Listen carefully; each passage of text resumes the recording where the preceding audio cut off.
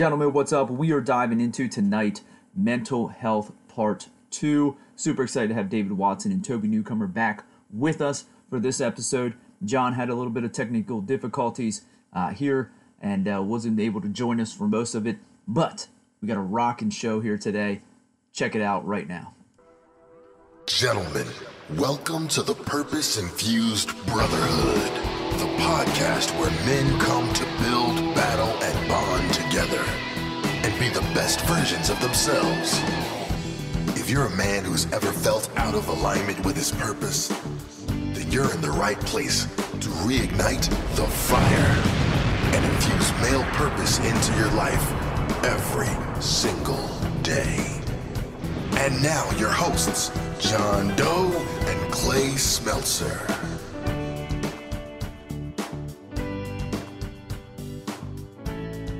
What's up, everybody? Welcome to the Purpose Infused Brotherhood podcast. On this episode, we're going into part 2 of our mental health discussion. Over the next 30 to 45 minutes, we're going to get into the topic of mental health again, and we're going to focus here. And I'm super excited because we got our brothers here today, a panel. We got 2 other brothers here, along with John and I, to talk today about mental health and to go deep with this. So we're also going to give you 5 ways that you can help boost your mental health. And just be in that positive vibe and that purposeful vibe and that tensional vibe. So, John, what's up, brother? How are you doing today? Super well, man. Super well. And of course, super excited to be here. We're going to discuss mental health again tonight. And we've brought back our brothers. We got David Watson back here. He was on this, the episode that dropped today. Hope everybody checks it out. And then also Toby Newcomer. He'd come back. He's back from our purpose versus passion discussion, and super happy to have both of those guys here tonight. We're going to kind of free flow and let the conversation lead us, where it needs to go. We had awesome conversations this week. Our goal is, again, to let men know that they can and should talk about mental health, and especially their own. Like I said, look forward to having you guys and hearing what we got going on tonight. So you guys want to say hey to the audience, and let's start with Toby. Hey everybody. How you doing, guys, gentlemen?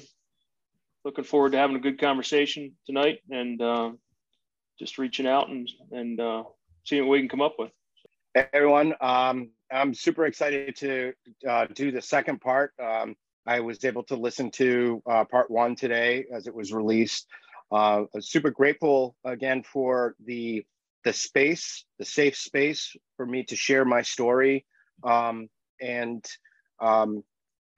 was really, I feel like I was able to share some really important stuff. And I'm really pleased to be back here with y'all. I'm looking forward to diving deeper into this and continuing hearing more. And really, I'm looking forward to putting John on the spot again somehow. Yeah. We're looking forward to that too. Absolutely. I'm actually going to dive right into it because David, Please. I listened to the podcast. I think we all listened to the podcast that came out today because again, we record a week ahead of time. And so the part 1 came out today, so we got to listen to it. Here's one of the things that I'm really grateful for is, one, just what you said, David, is having a space that you felt comfortable enough to be able to share those pieces about your mental health journey, your life. And that's because it's your story, and be able to share that. And I think that's one of the things that's super important. John, you did the same thing. We put you on a hot seat with, going through the death of your wife and how mental health came into factor there. How you were able to show up for yourself, but for your family as well in all those times. And I think that's one of the biggest things is that with mental health, we have to be able to have the space to share. We have to be able to have a place in space. I didn't have that before, but at the same time, I didn't want that when I was going through my stuff because I was at that point in time where I was like, hey, you know what?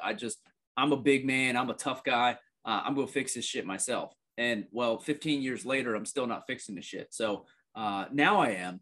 But it took me to that point of like breakdown, that midlife crisis at 35, where I'm going, fuck, something something has to be different. And what we want to do, and I think the conversation that we had last week and the one that we're having right now today, as you guys are listening to this, is that it's one of saying, hey, you don't have to get to that point. You know, David, you talked about getting to that point. John, we talked about getting to that point, that point of break, where if we talk about it before, I didn't have to get to that point of break. I didn't need to, but because I wanted to try to do it all alone, I wanted to try to be the lone wolf. I wanted to try to be the tough guy. That's why I got to that breaking point. And we just want men to know and listeners to know here is that you don't have to get to that point.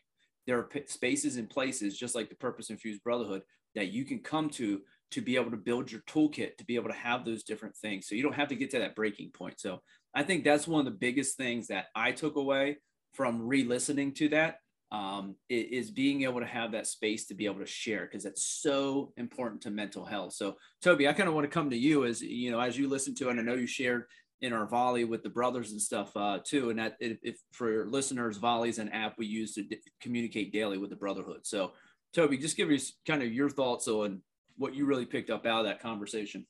Yeah, listen to that. You know, I was listening to that today on the road, and you know, really doing some thinking and stuff. And at first, you know, I think I listened to all you guys' perspective, and you guys, it basically, at least David and Clay for sure, you guys, it happened to you.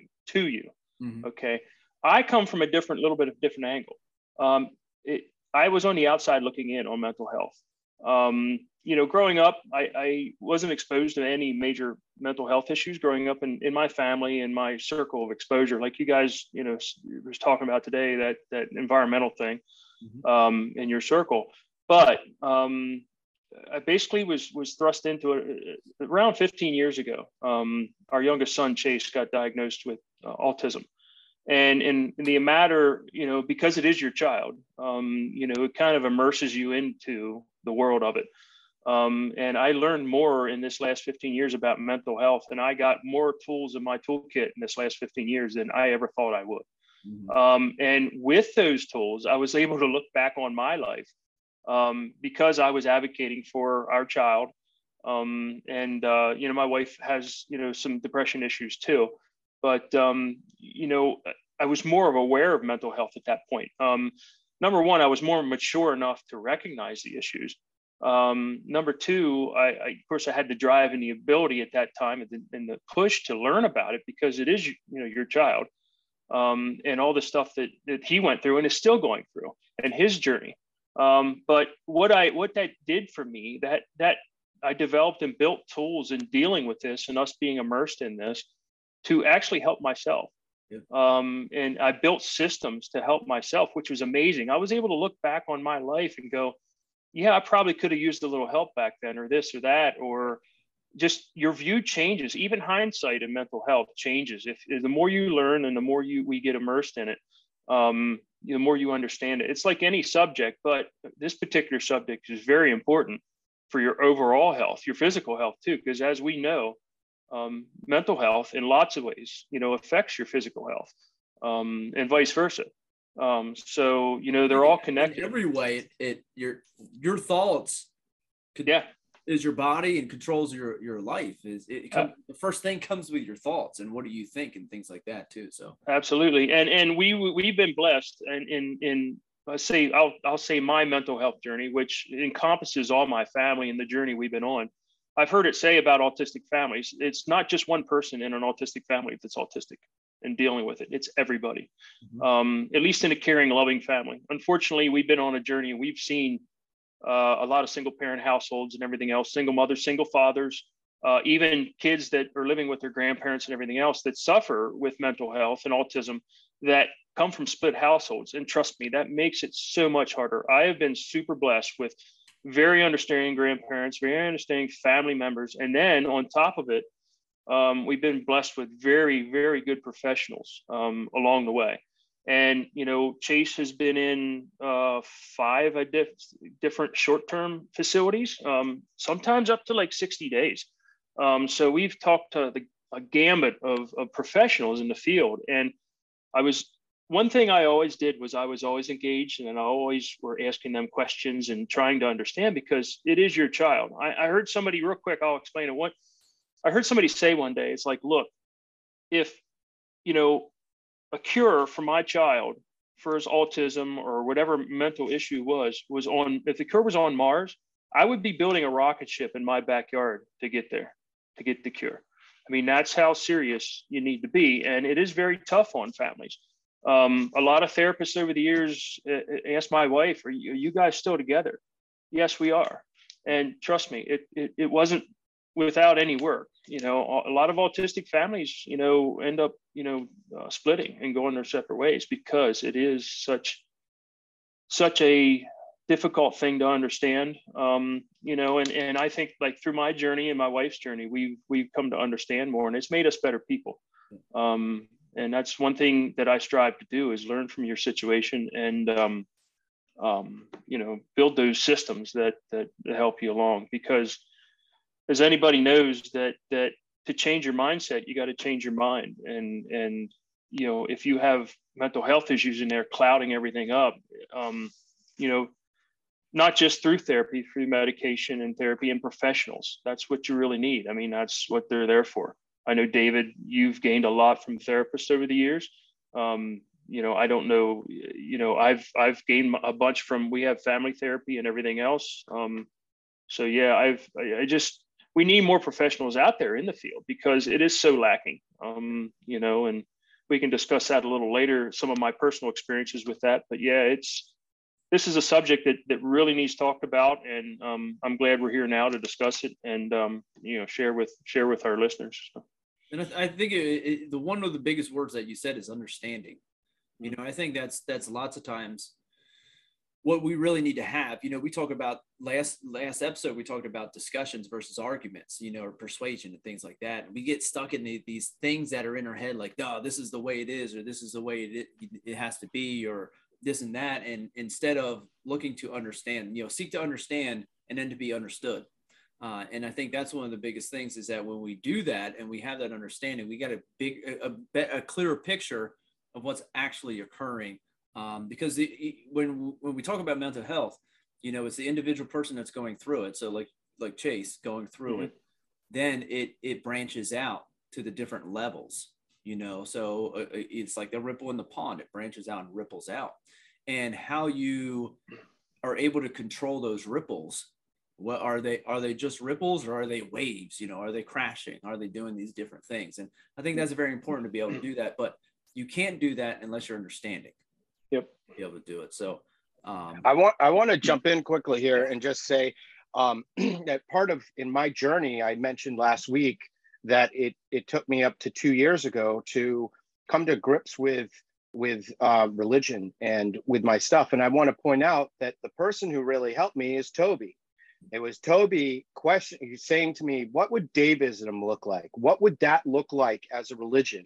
And it was that exercise that I did that completely freed me. And so I want to make a plug, not only thank Toby, because, you know, without that, I don't think I would have necessarily even be where I am today emotionally.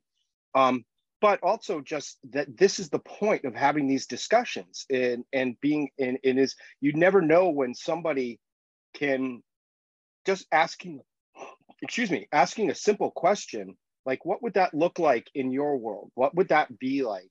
And not having Catholicism in there. And that was so incredibly helpful, and it freed me. It was a very freeing thing. And so I'm totally feel completely indebted to Toby for what was just probably a question of just wondering, but it really helped me. Well, thanks, David. I mean, it real quick, it was more, I don't know. I've at that point I asked you, I was open to your struggle. You know, I could see what you were going through, and lots of times we get clouded in our own issues. We can't hear questions from outside. So, you know, posing an outside question that maybe you didn't think about. It was like you have a ring of keys and you have a door with a keyhole in it. And I'm just trying different keys. And you know what? I found the right one to unlock. And I'm happy that I was able to do that for you. So. And yeah, and that's go ahead. That's the power of having a conversation. That's the power of each week we come together. You know, we have sessions on Tuesday, you can join, or you can on Wednesday. That's the power of having the conversations, because there are so many different things that I never would have thought of.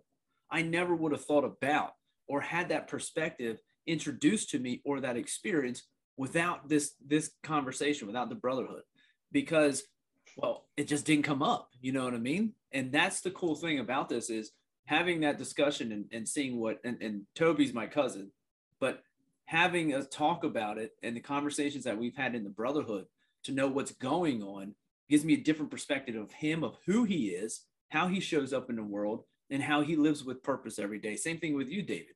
You know, same thing with you, John.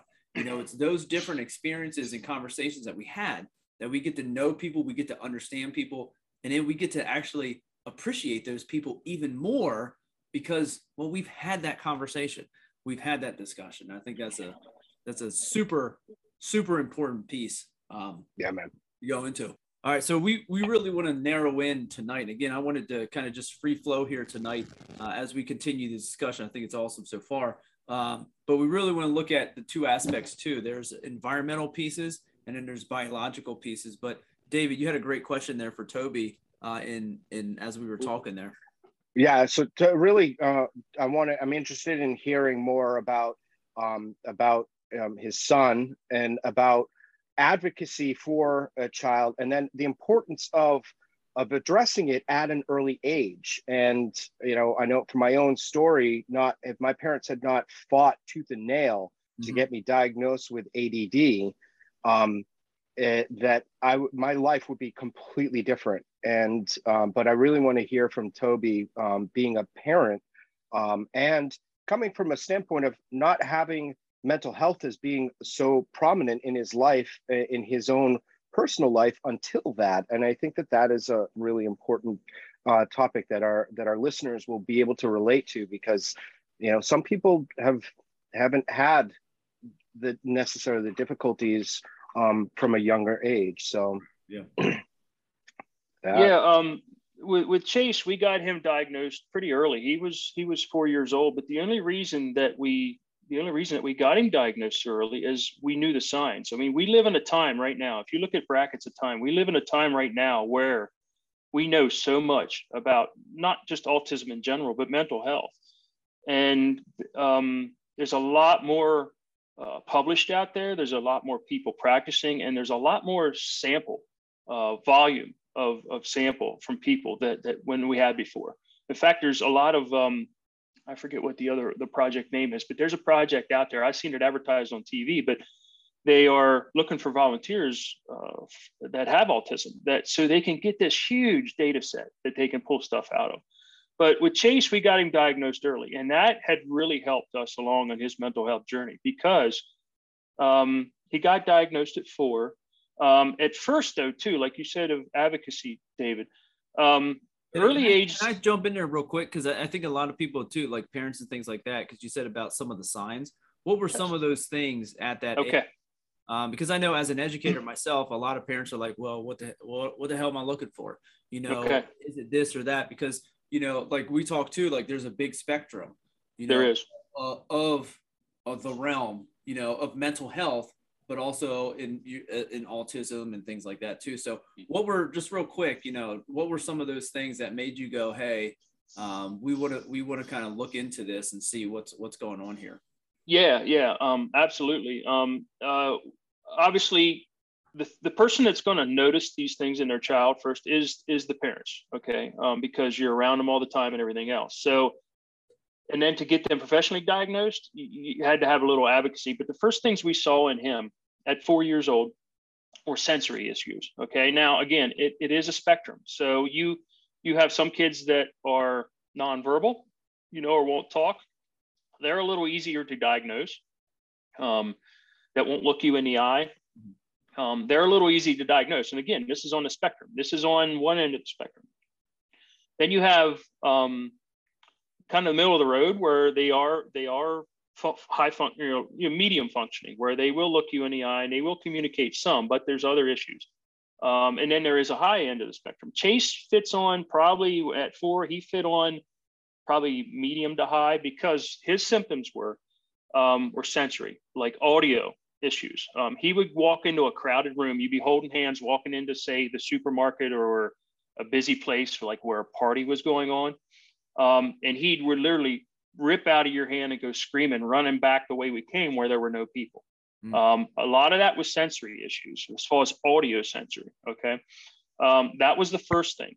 And we didn't understand what was first. We just thought, oh, he was shy. And no, it wasn't, because I'll explain a little bit about how that affects with audio.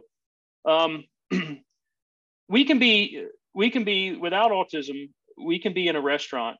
Picture yourself in a restaurant and it's busy, but you can sit across from somebody and you can have a conversation with them. You're hearing just them. You're hearing the background noise, the hum and everything else, but you don't hear anybody else's conversation, really, even the people next to you, because you're looking at that person across from you. You can somewhat read lips. The human mind is very plastic. It can actually pick up on a lot of things, but the autistic brain, okay, say you're having a conversation with 1 or 2 people at your table. The autistic brain picks up every conversation. Imagine if everybody was 3 inches away from your ears and actually talking into your ears at the same time. That's what the autistic, at least the autistic person, the autistic child hears. And they don't know any better. They have never had anything else different. That's why you'll see a lot of autistic kids wearing headphones for drowning out background noise and everything else. And imagine having 25 people on each side of you having a conversation and yelling at you in your ears. That's basically what he was dealing with at the time. So that's that aspect of it. Others was tactile. He didn't like rough clothing. He didn't definitely wear jeans. He couldn't have any shirts with tags in them. They would really bother him. And then he didn't have it as much, but a lot of autistic kids have issues with stuff sticking to their hands. Your hands are one of the most sensitive parts on your body.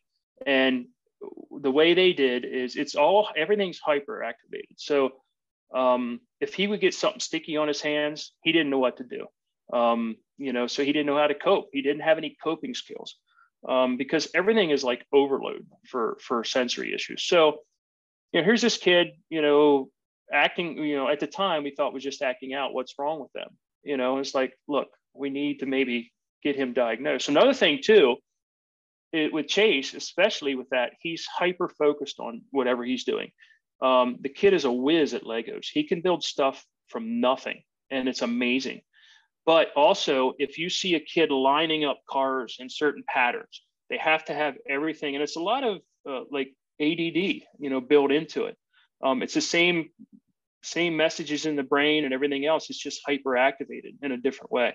If you see them lining their toys up in a certain way, he would have, we did little experiments, even at 3 and 4, he would line cars up a certain way or Legos up a certain way. And then he went out of his room. I could go in there and literally move one car 2 or 3 degrees rotation. He would come back in the room and he would have a fit because that car moved and he knew somebody moved it. That's how hyper-focused his brain was on what he was doing. And we think of people like that as amazing, as savants and everything else. So it's weird how that ability and that what we think is disability overlap, and it's like overdrive for your brain that never shuts off.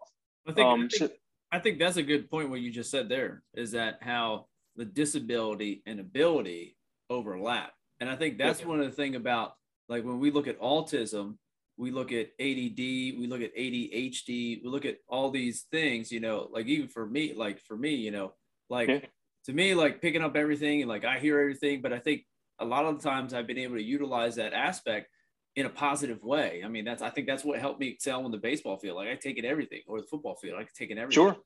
Be able to do that. But I like what you said there, because it's the ability versus but disability and ability come together. Like they overlap. There's this overlapping, because I think it's really cool, because we have lots of, like, I as an educator, I've seen many students come through my classroom as autism. So we're like the greatest minds. I'm like, oh my God, this person's so super. Now they wouldn't look at you in the eye. They wouldn't do certain things, but man, they were just boom. They just kill it, and I teach math. So they're just like, boom, going all over the place. And I think that think that's a really good point to do that. David, with you, and I want to jump here just so we get that cross with you, Toby saying that, because I saw you go, whoa, you know, what's your thoughts on that aspect of the ability, disability, and that overlap? Yeah. So, I mean, it's super interesting because I can relate to that stuff because I'm really good at building Legos, and I used to make my own Transformers out of Legos.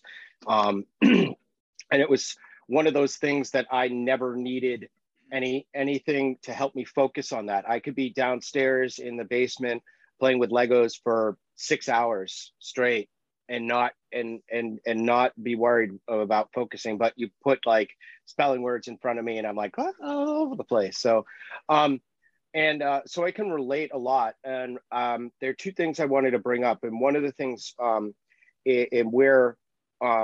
one of the things that has now come out in a lot of research is this idea of executive function.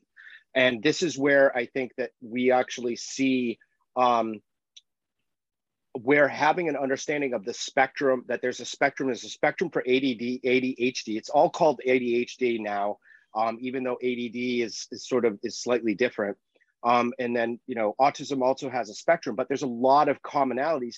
And Toby, I'm glad you said it, because we are talking about the same areas of the brain. We are talking about the same chemicals. The interaction might be different, but it's important. So, and what executive function is a set of mental skills that include working memory, flexible thinking, and self-control. And this is an area that where autism, oftentimes they don't ever gain executive function, or the executive function is definitely less. Whereas somebody with ADD or ADHD can develop coping mechanisms that actually allow you to sort of supersede and actually be able to gain some more of those abilities of self-control with age. So I was just going to say that. Thank you for letting me share that. Yeah. And that brings up a couple things too, because and again, with autism especially, and with all mental health, autism especially, it is a journey. It is never over. You're always learning. You're always improving. And of course, like I said, with me being on the outside and looking in instead of being on like you guys on the inside looking out for mental health, you know, I take a different view of it, and because I don't have, for lack of a better term, I wasn't living in the cloud. I was outside of the cloud, and the cloud enveloped over me, you know, if you want to take it that direction. But with Chase, you know, first you try all kinds of different things. Being on a journey, think about taking a really long hike. You know, you're going to see all kinds of terrain depending on where you are. You're going to see all kinds of different weather, you know, and we've been through that. We've been through medication, especially the last 14 years. We've been on this journey for 14 years so far. Mm-hmm.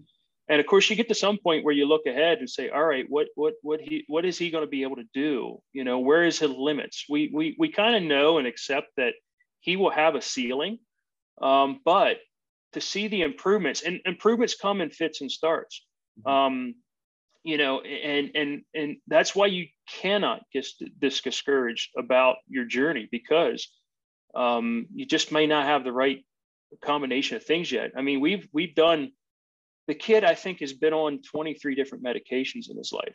And a lot of the mental health medicines, and David, you can attest to this, have a lot of iffy and horrible side effects.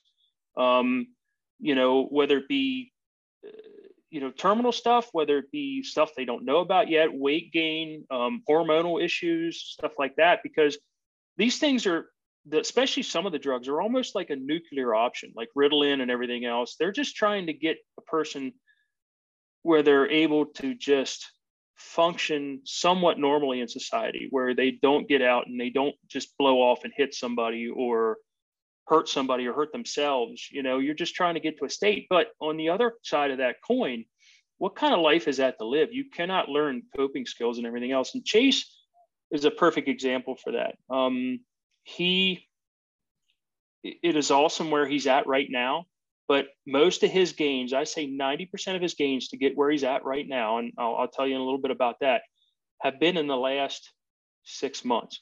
Mm-hmm. We have found something that works for him, and we had an awesome opportunity to get him somewhere where he can learn that. And the last 7 months, he's been off all his medications, and he actually made all that ground off of all the medications. So a lot of your mental health journey and what you go on, a lot of it is looking back, taking hyper notes and just understanding every little nuance.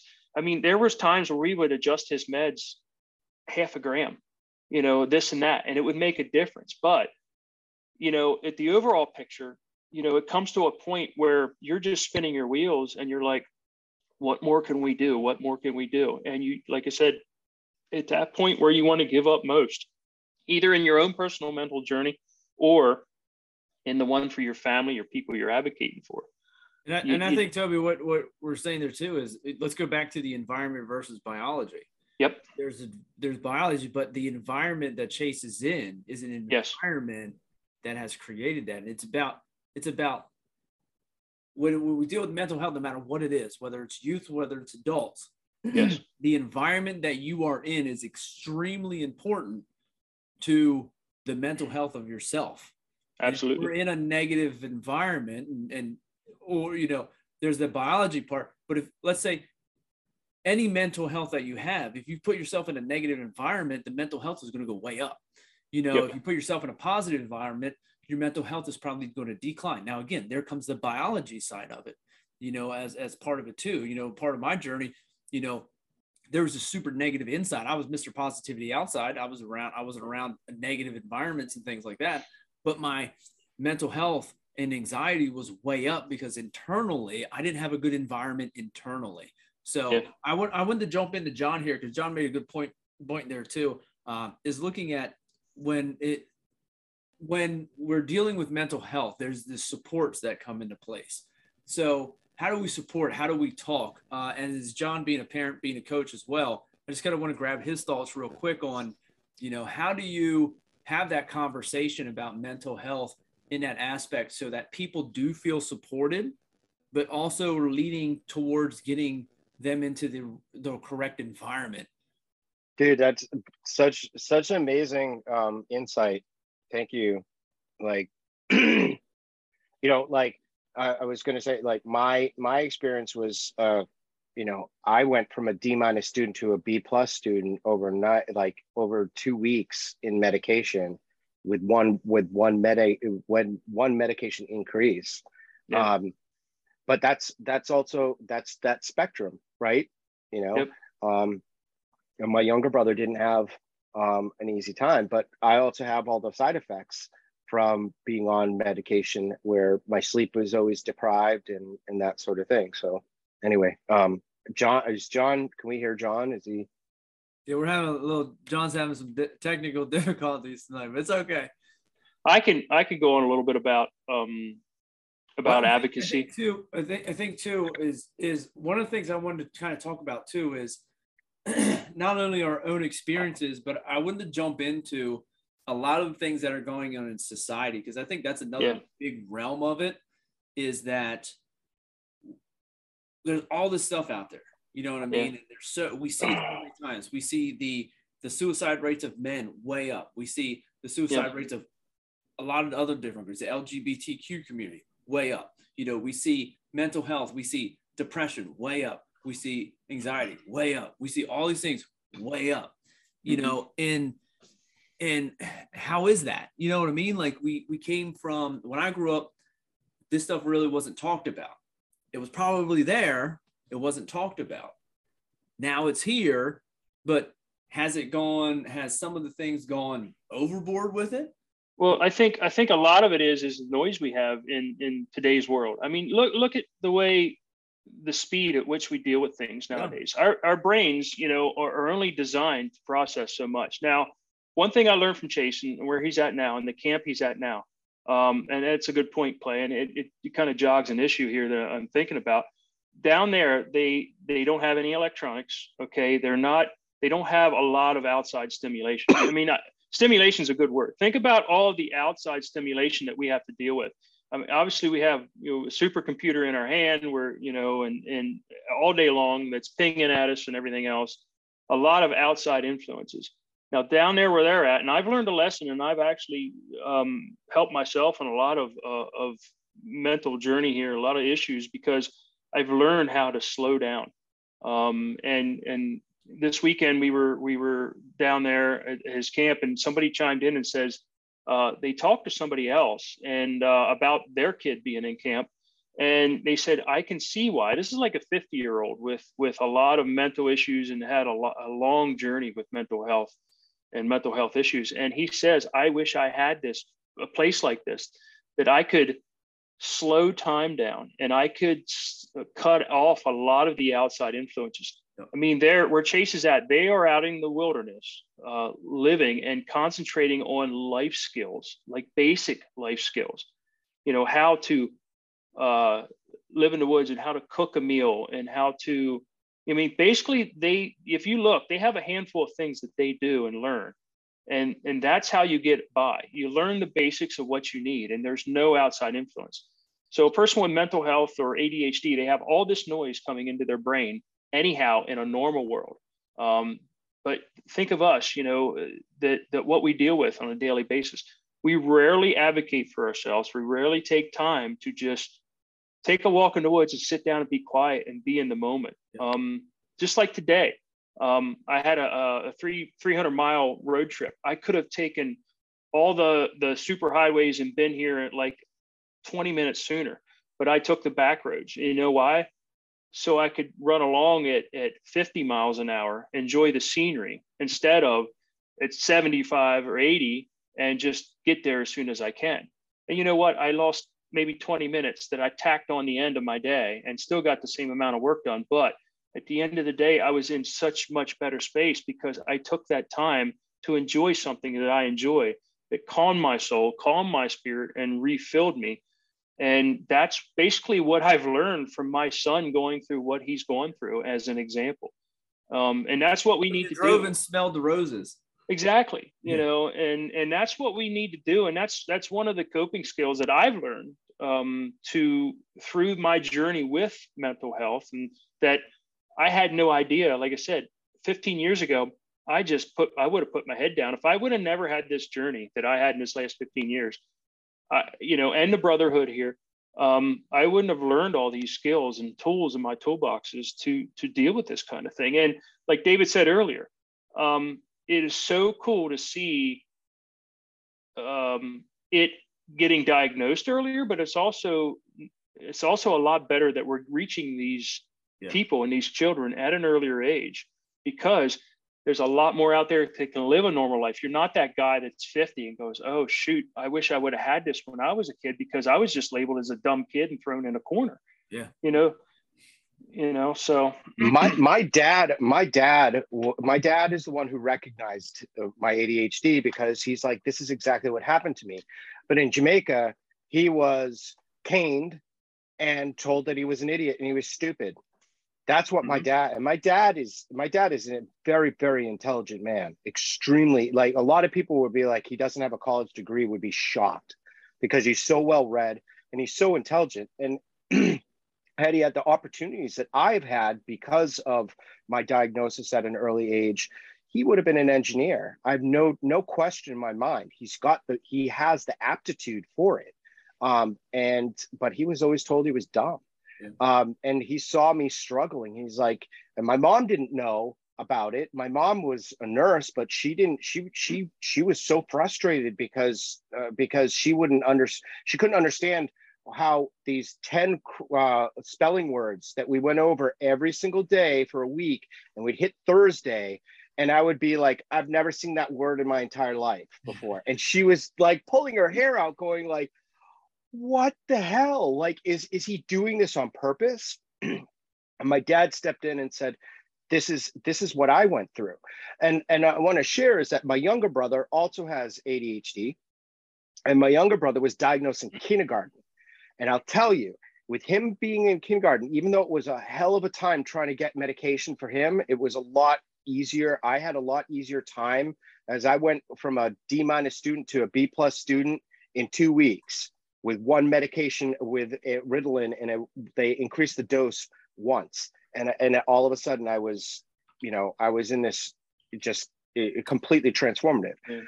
But my younger brother is a so much better speller than I am, because of all the fundamentals that I missed, because I wasn't able to pay attention, and all the grammar rules that we're taught at a very early age and that they build upon each other. I didn't go on meds until 4th grade, middle of 4th grade. And so all the years before, and I repeated 3rd grade, I did repeated 3rd grade. And so, that it was still missed.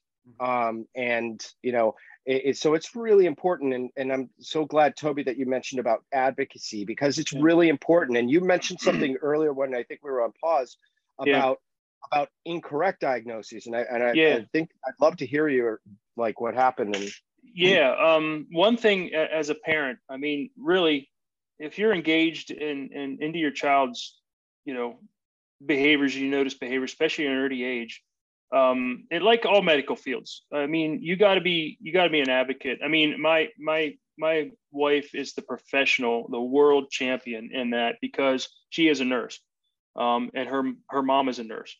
So she's learned it from her. Her mom's been a nurse for 50, 60 years, or at least 50 years. They advocate. And trust me, people, the doctors don't rule the medical world, the nurses do. So if you want to know something, ask a nurse. David, I know your mom was one. You know what I'm talking about. Yep. If you really want to know what's going on. And my whole family, at least on my dad's side, there's a lot of nurses and a lot of doctors and a couple morticians too. We always said at a holiday party, there were some obstetricians too. So we could take care of you from birth all the way to death, so it was always fun. But anyhow, advocating for at least for your children or anybody else in that matter. If you're an advocate for a person or a power of attorney, please get multiple opinions. Chase was diagnosed at 4 years old with bipolar to start with. And we're like, something just didn't smell right with that, and to be diagnosed at that early, bipolar, you think of it as more of an adult diagnosis. And normally it is, because you almost have to have your personality developed to be bipolar. Mm-hmm. And at 4, you don't have a personality developed. You're pretty much fully emotionally reactive at that point. So we were like, nah. So we got him into a couple other places, a couple other opinions. And one place that I will put a shout out for is Shepherd's Pratt in Maryland, Towson, Maryland. They are one of the oldest mental health hospitals in the United States. And we had him down there a couple of times, but they have a special, believe it or not, they have a special ward just for autistic kids, where a lot of residential treatment facilities don't have that. They just have a mental health ward. Well, it's sort of a vegetable soup at that point, and it really they adjust meds for a little bit when you're in there in short term, because he's been in crisis a couple of times. And the way crisis works is at school, he acts up and throws something or hits something. And if it gets that bad, crisis as a whole for children is a whole process, because real quick, what happens is, okay, you go into crisis, you got to go to usually there's police or resource officer involved in when it's in school, or you can do from the home too, but you actually go into the emergency room. Okay. And you sit there until there is a bed opened up within 100-mile radius, right? But lots of times we've waited 12 or 13 hours for a bed to open up. So you're in the ER with your child. Okay. And they don't know what's going on. Hospitals are scary places. Okay. And you have a child with, autism, and you're trying to keep them calm in an environment where an emergency room. Okay. They don't put you in a general room or anything else. You stay in that emergency room until they have a bed open. This has been, a journey for us, because there's sometimes we've been in the crisis. We've been in an emergency room for 12 hours, and then we have to drive 3 hours to get him in a bed, right? And then the procedure is when you get to the facility, you basically drop them off, and within 2 or 3 minutes, you have to leave. There's no goodbyes. You know, you say a quick goodbye, but they want them in there so they can get them treated right away. So you got to drop your kid off, basically keep the car running, throw them out the car. And then you get a report maybe later, 2 days later, when their therapist in residence gets to see the child and evaluate them. We'll adjust their meds a little bit. And then on the other side, 2 weeks later, they want to try to push the kid out because they need the bed for the next patient coming in. The bad thing is, especially for youth right now, is there are so limited facilities for youth with mental health. And the problem is there is a tidal wave of youth with mental instability, mental issues. But the problem is there is not facilities for that. And that's why you see so much suicide, so much drug use and substance use, so much depression in kids, because as fast as this world is spinning nowadays and all the noise out there, we don't, as adults, have the faculty or the tools to deal with that unless you do a lot of work. Children coming up through never get the chance. So it's our responsibility, after we learn as adults to cope with this, is to go back and advocate for our children and say, hey, this is what I want to try. Okay, you go to the doctor and go, hey, let's try this, let's try that. I read about this, I heard about that.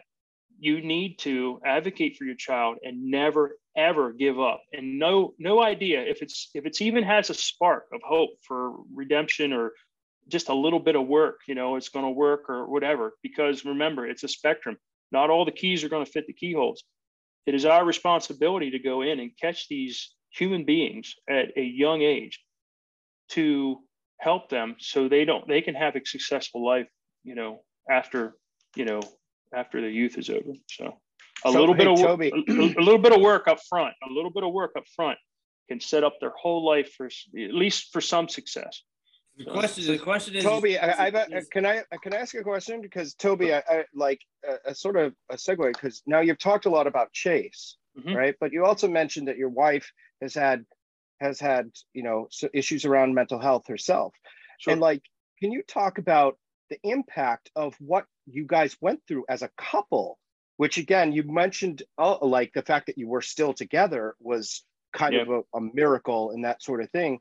And you know, the impact of her, like a mother having to drop her child off after just spending 12 hours in an emergency room, trying to keep them calm in an environment that is anything but that, right? Mm-hmm. To drive 3 hours, drop them off and have to say goodbye. And then like, you know, I want to take it from that other angle at now being the husband to someone and seeing her going through the difficulties that it adds that additional layer.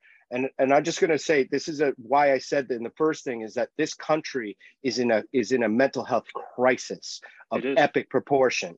And that's why this is important. So please, if you wouldn't mind, I mean, putting you on the hot seat a little more about that, but no, not a problem at all. You know, mental health can be somewhat hereditary with chemical issues and everything else. It can be inherited.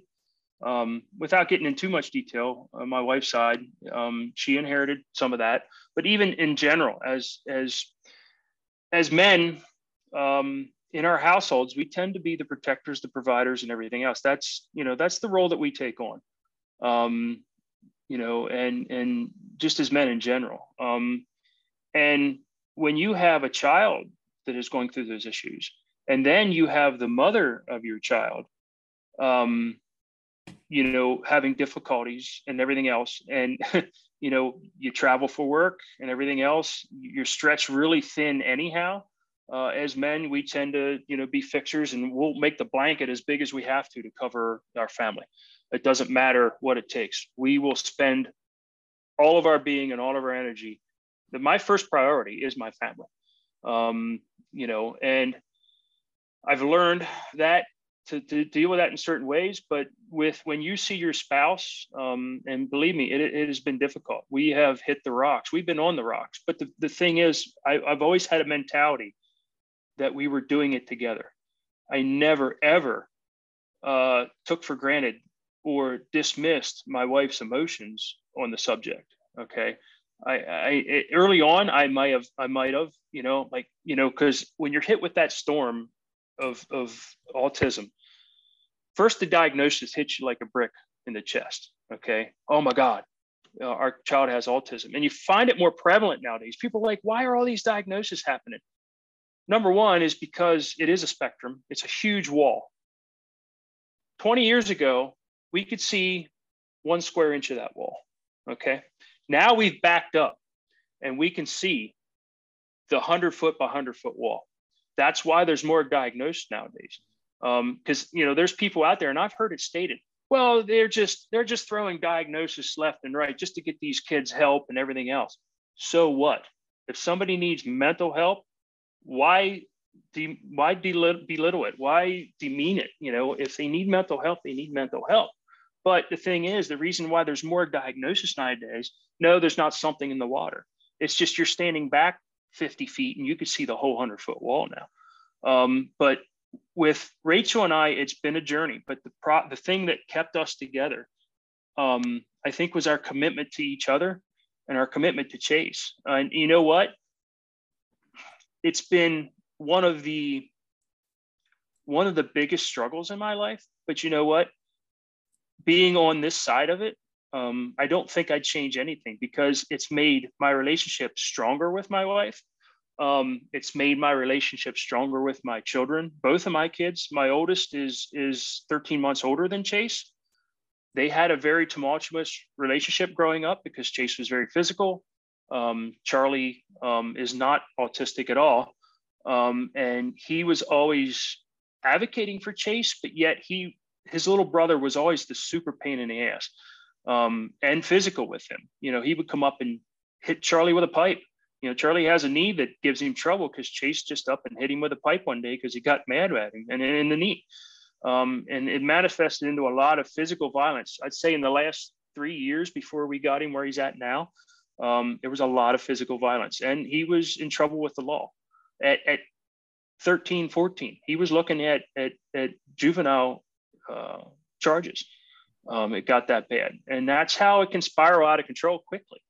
But as far as Rachel's and I relationship, I don't know if there's one certain thing that we that kept us together, except the fight that we fought together.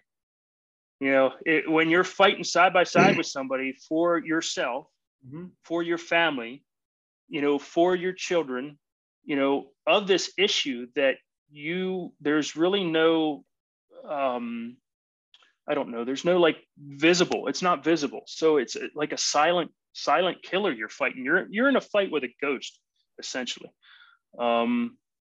It's there because it's obvious, manifesting around you in different behaviors and environments and everything else. But the thing that kept us together, I think, was the fight. And, we can kind of joke about it now and look back on all the stuff we have. I mean, there's so many sleepless nights and everything else, but I wouldn't change anything.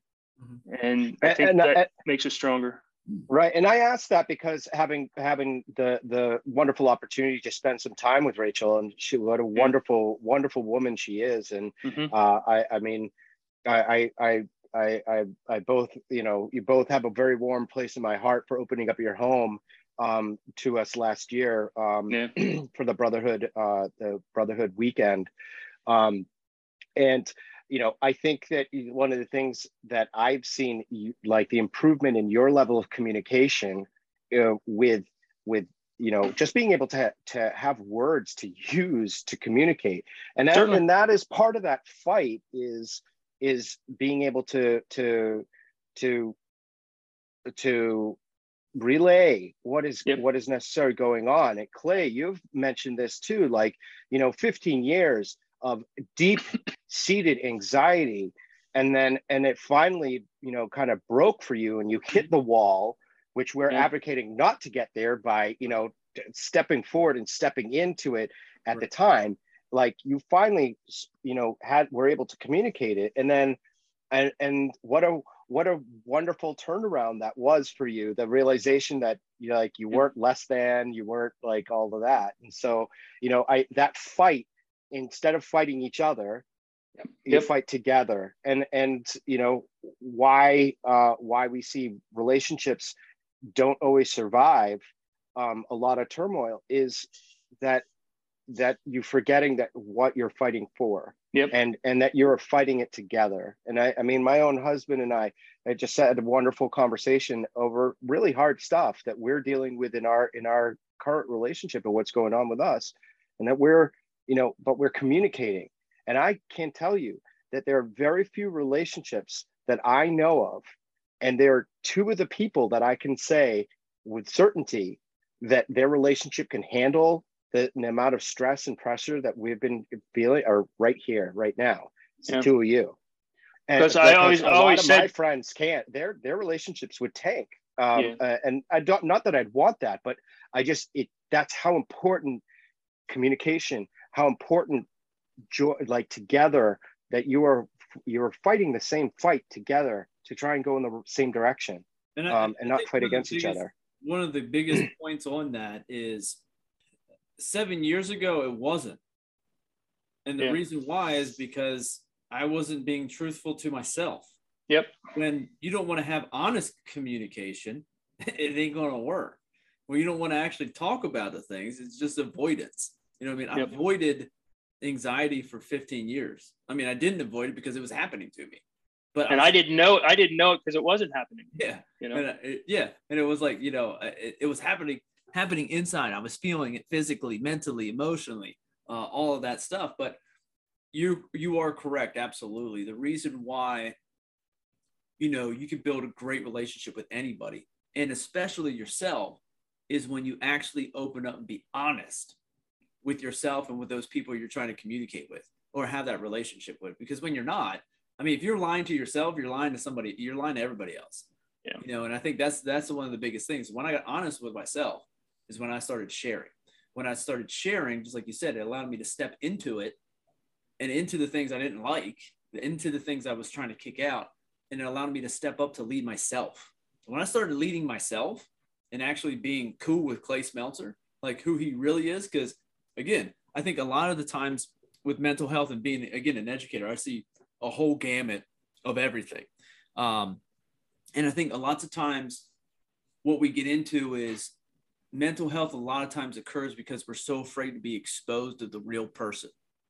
And I think there's where depressive thoughts come. There's where anxiety comes thought. I mean, a lot was that for me because I felt the anxiety. I didn't like it. Therefore, I didn't want people to see it. If I didn't like it about myself, I sure as hell didn't want other people to think, to see that part of me because I didn't like it about me. And that exposure to saying, hey, here's what's really happening. Here's what's really going on. Definitely for me, increased my levels. And again, one of the reasons why I didn't say anything for 15 years because, well, I'm a tough guy. I can handle it myself. I don't want people to really know what's going on in this thing. So I think that's one of the biggest things that we have here. Let's jump into what we see out in the world, because I think that's one of the biggest things. Mental health with guys way up. There's depression, higher anxiety. When you look at the numbers, it's literally absurd how many guys are in that state, how many guys take their lives every single year, all of those different things. Why? Like look at prison population, right? The majority, at least 65 to 75% of those people in prison have like ADD, ADHD, or some kind of mental health issue that went unchecked, or they didn't receive the help. And so our environment, you said it Toby, when you made the reference to Chase not having electronics and how fast the world is. I mean, it is so fast. It is so much faster. I mean, I think about when I first got a modem for my computer, when it was dial-up, and it was before, it was at the AOL thing. I hated that fucking sound. And I had a 300 baud modem, and you load up, it's funny, that was the when I first first nude picture I ever brought up. I remember it coming up line by line by line by line, right? You're like, yeah. That was, I mean, you're like, come on, come on, come on. You know, it took 3 minutes to load, right? And now you can get anything at your fingertip. And it's funny because I look at it and think about, you know, that was fast back then. Yeah. And I remember getting from a 300 baud modem to a 14.4, and it was just like light years ahead. And like now, but it's exponential. It is ludicrous speed. Like it is at a speed that is not manageable. And that's the big problem, is it's not manageable. We have platforms that we can say whatever we want with very little, if not no consequence. Yeah. We have people that you know, their whole life is influencing other people, right? And I mean, that the whole term of an influencer, I get it, and each to their own. But when we were talking last week and talking about the difference between having a conversation and being able to have, you know, constructive and really get understanding, that is different than trying to influence somebody to take your side. And now we actually have this class of people that's their job, is to influence other people. It is now the equivalent of what is the political thing when you have lobbyists? We now have social lobbyists that lobby for whatever the hell they want, whether it is, you know, lipstick on a pig to, you know, to you know, the climate change and stuff like that. I mean, it runs a gamut. How do you filter that shit out? And I think one of the biggest, and that's the thing, like you can't, like, how can you filter it out? And when you put somebody who is super, you know, that tuned in, when you said that, the walking into a room and it sounded like, I know what that's like that, like I know, even I have that audio sensory thing where it's like, it's an overload thing. And you're just like, oh my God, you know? Anyway, that's my thoughts. No, I think one of the things too that comes along with what we were just talking about there is that we live in such a pleasure-filled world. You know what I mean? Like everything's pleasure-filled. Like instant gratification too. Yeah, 98% of our world is pleasure. 2% of it is survival, if that. You know what I mean? Like we live in the United States. We don't live in a world. We don't live in a society that we really have to survive. Like it's not wake up and be like, hey, our goal is not to die today. Not to die from something, some disease, some this, some that. Where am I going to find food? We can find food. We live in a pretty safe and very pleasure-filled world. And it's literally at our fingertips all over the place, you know, with our phones and stuff. And I think what that has caused is because we don't live in that society anymore, we don't always have the opportunity to utilize the things that biologically go in our brains. And for example, for me, when I learned about anxiety, because I didn't understand it and I didn't want to, but when I started learning about it, learning about me, what I realized is that the anxiety that I feel now is a survival mechanism, but it's also the same shit I used when they said, Clay, you need to go to the mound. There's guys, the bases are loaded. We need one more out to win this damn game. And I'm going, fuck, let's do it. I'm cool with that. Let's put me in, coach. I'm ready to play. And it's the same chemicals. It's the same release. It's the same thing that happens. But I utilized it in a way that actually was positive and awesome, because my anxiety did not start until after I stopped competing. Once I stopped competing in college ball because injury, like that's when it showed up. And it came along on times where I'm like, what the fuck? Like, and I think that was a big part of me. I'm like, why do I feel this way? This is stupid. Like, what the fuck? You know, and then negative stuff started coming to me, and that just snowballed the whole thing. But I think, again, if we had more of understanding, hey, how does this stuff work biologically, environmentally, and how does that show up in our life, and how do we want to show up in our life, we have a better opportunity to really live the life we want to and not be consumed by it and consumed by the noise, but in a path that we actually really want to go. So, that what you were saying there brought up something. Basically, it's impulse control when you really think about it. And, you know, in our brain, I call it the lizard brain, okay, because it's the part of you that just is impulsive and acts on basically instinct. And as much noise is going on in the world right now, it is the only, you think of all the advertisements and, like you said, all the electronic input and everything else, it's the only part of the brain that those advertisers and those sellers can reach anymore to actually get you to trigger something.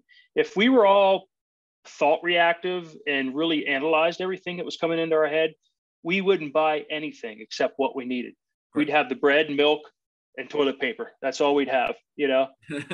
But those advertisers, those advertisers, think about it. Think how many billions with a B is spent every year on reaching that part of your lizard brain. Subconscious. Yes, that's what they're doing. And that's why we get bombarded nowadays, because what happens, you know, what happens going down the highway if you have a noise in your car? What do? You turn the volume up in your stereo, right? Now you don't hear the noise. It's the same thing. But the thing is, they have to get louder. They have to reach you with that pleasure, because the lizard brain is all about pleasure. It's what makes you feel good. Yep. Exactly. So they have to sell things. Exactly. They got to reach that lizard brain. So you know what? If they're not loud enough to reach your lizard brain, what are they going to do? They're going to get louder and louder and louder. And that's all the background noise that we have nowadays. Now, one good thing that I've been able to work on and see because of my journey with my wife and my sons and everything else, I have learned to turn that down. And that's one of the tools that we can provide here in the Brotherhood is discussion and tools where we can give examples of what we do and the products that we use and the methods that we use for coping with that. I will go on a hike and I'll sit out in the woods and just look at a leaf for 2 hours if I want to. I'll take a 20-mile detour on a road where I can just breathe and just enjoy the scenery from a different angle, you know, or I'll go out to my shop and I'll make something or whatever, or I'll read a book, you know, on a subject that I want to, but it starts with yourself. And that's a big advocate that we do. You got to start with yourself first. Like David said in the podcast yesterday, you put your mask on yourself first, and then you worry about everybody else. Because if you don't start with yourself, you're just going to get caught up in that lizard brain input and just keep on rolling.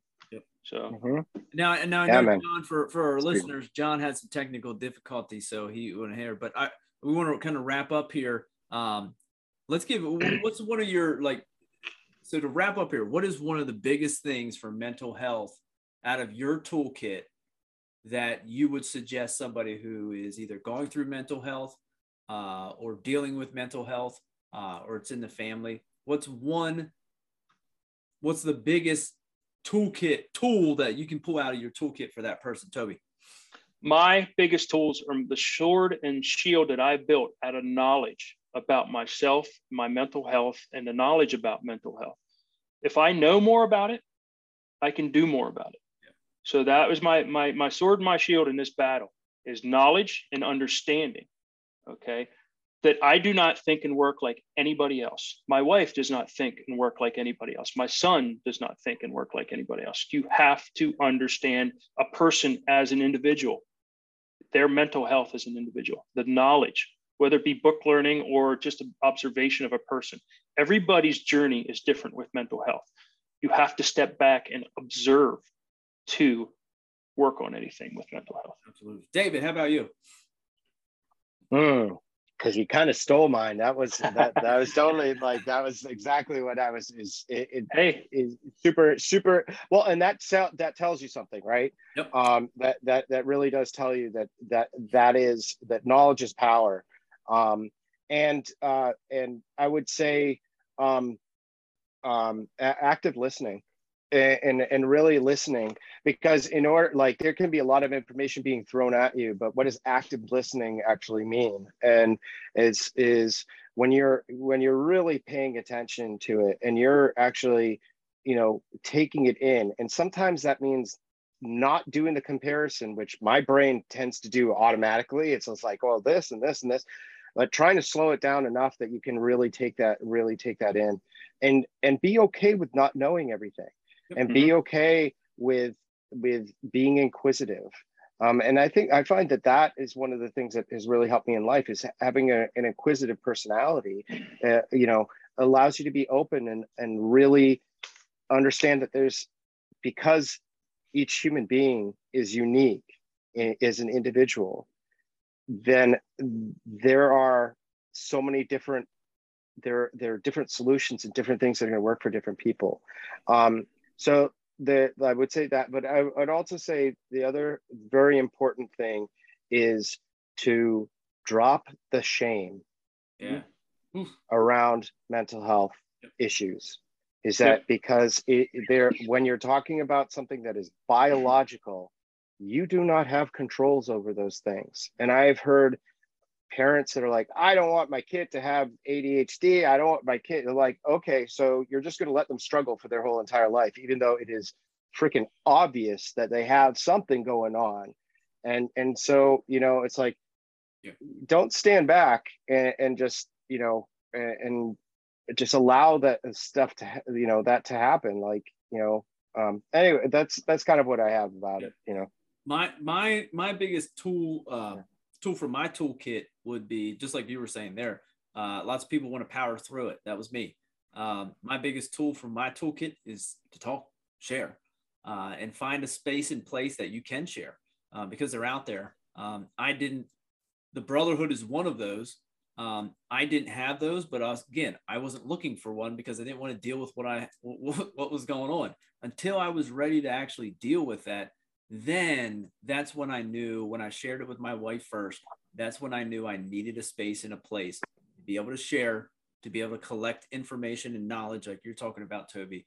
And then again, David, what you were talking about too, is not just power through it, but really dive into those things and really learn about who I am as a person, how I operate, and then also how I want to show up. So those are great tips. I want to give you also the listeners 5 ways that they can help boost their mental health. And these 5 ways that you can utilize, and again, put these into your toolkit, not along with ours, but put these 5 things in here too. Number 1 is visualize the man you want to show up as.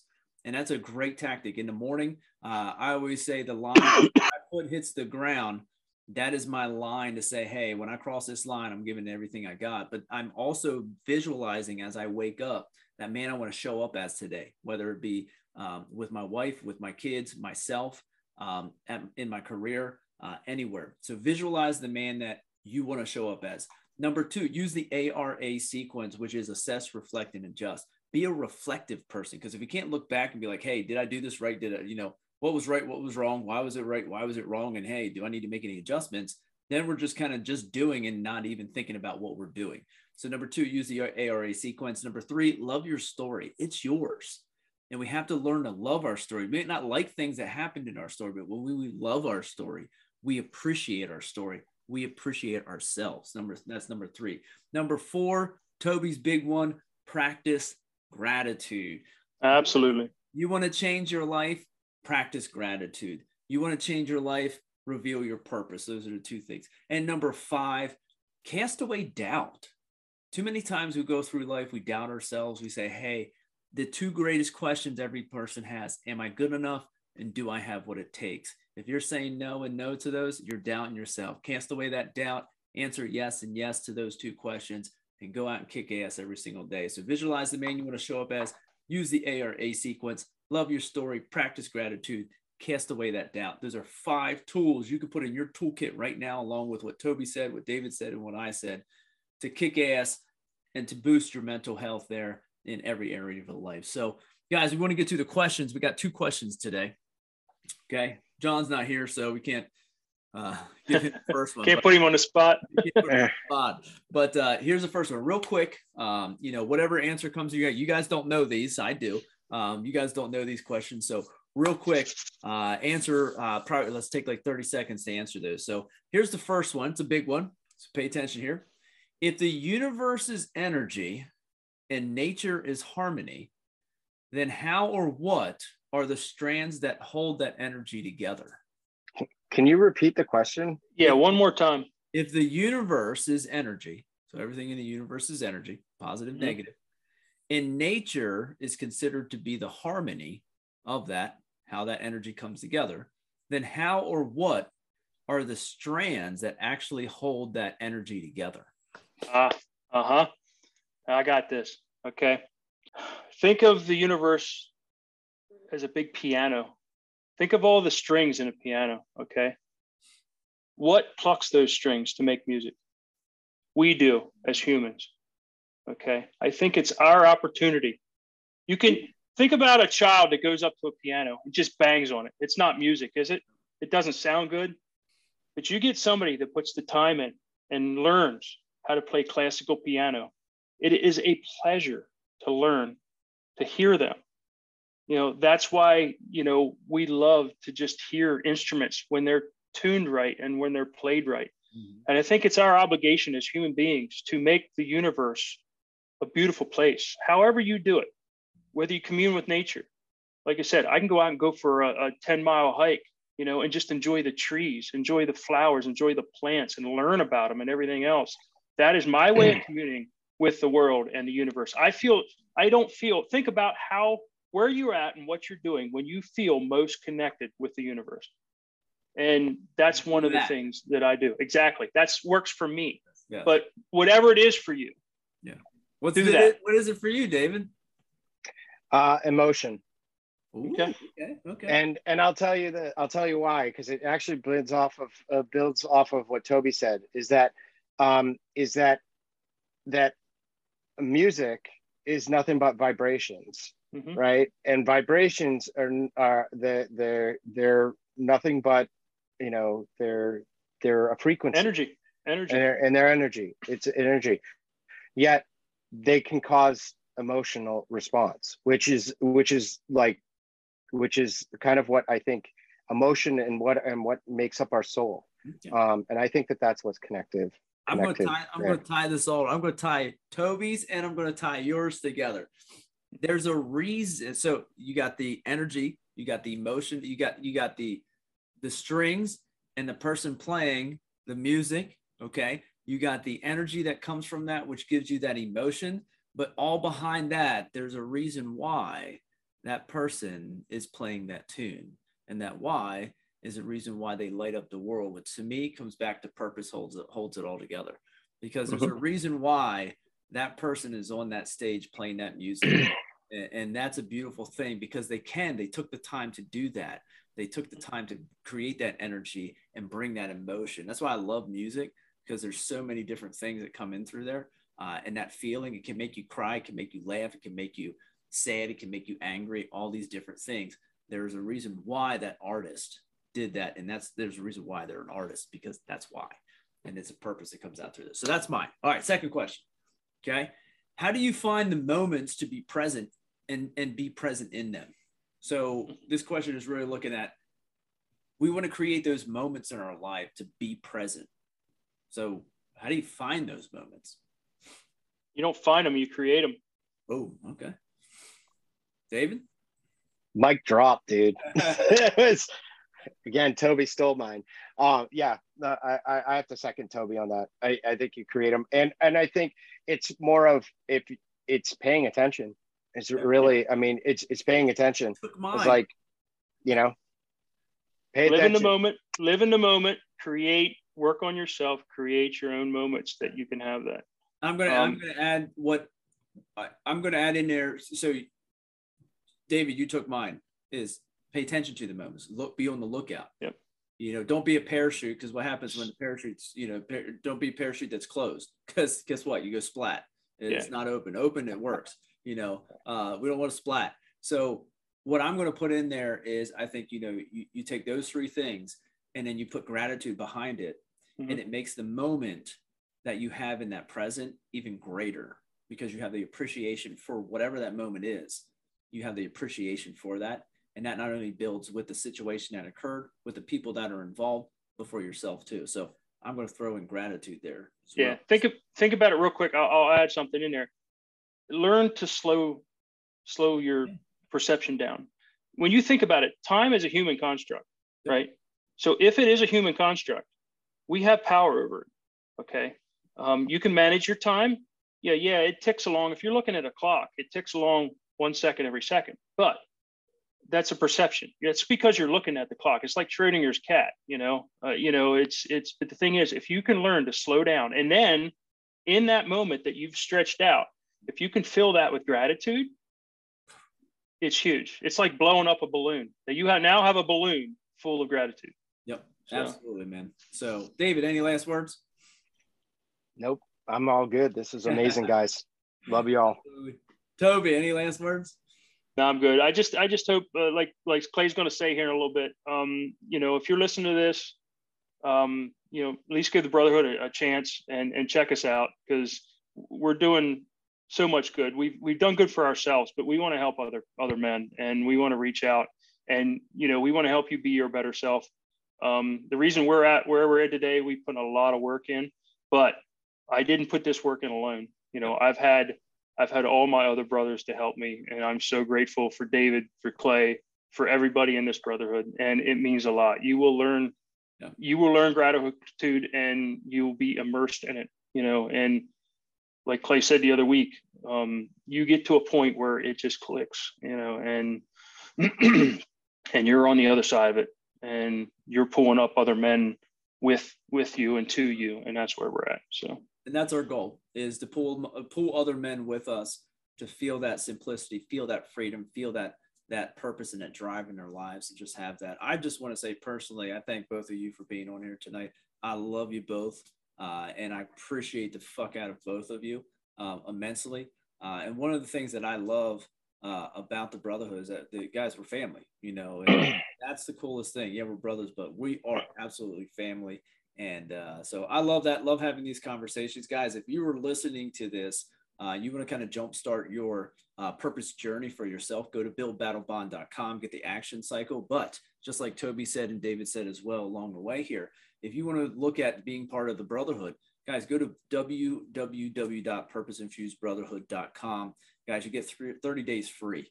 Okay, check it out. That gives you 4 sessions with us. In one session, I'm going to guarantee you're going to get something out of it, and you're going to be like, holy shit, this is something that can actually bring huge value to my life. So check it out, purposeinfusedbrotherhood.com. You get 30 days free. Again, one session, I guarantee you're going to be like, dude, this is awesome. So purposeinfusedbrotherhood.com. Go there right now.